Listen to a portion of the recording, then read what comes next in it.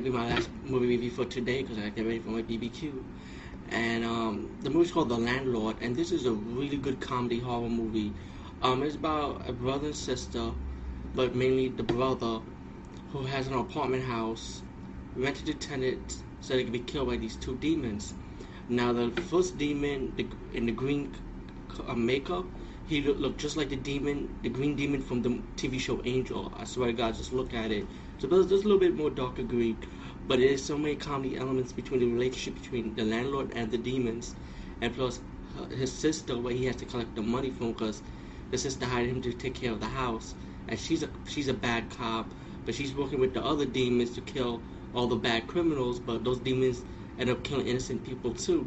So you got a relationship between that also, and you got a lot of little plot storyline with it, with all the different characters. This is a really good comedy horror movie.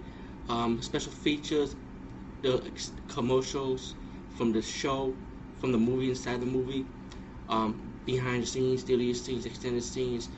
This movie, guys, gals, it may be very low budget, but get this movie or rent if you want. But I say get it, definitely good comedy horror.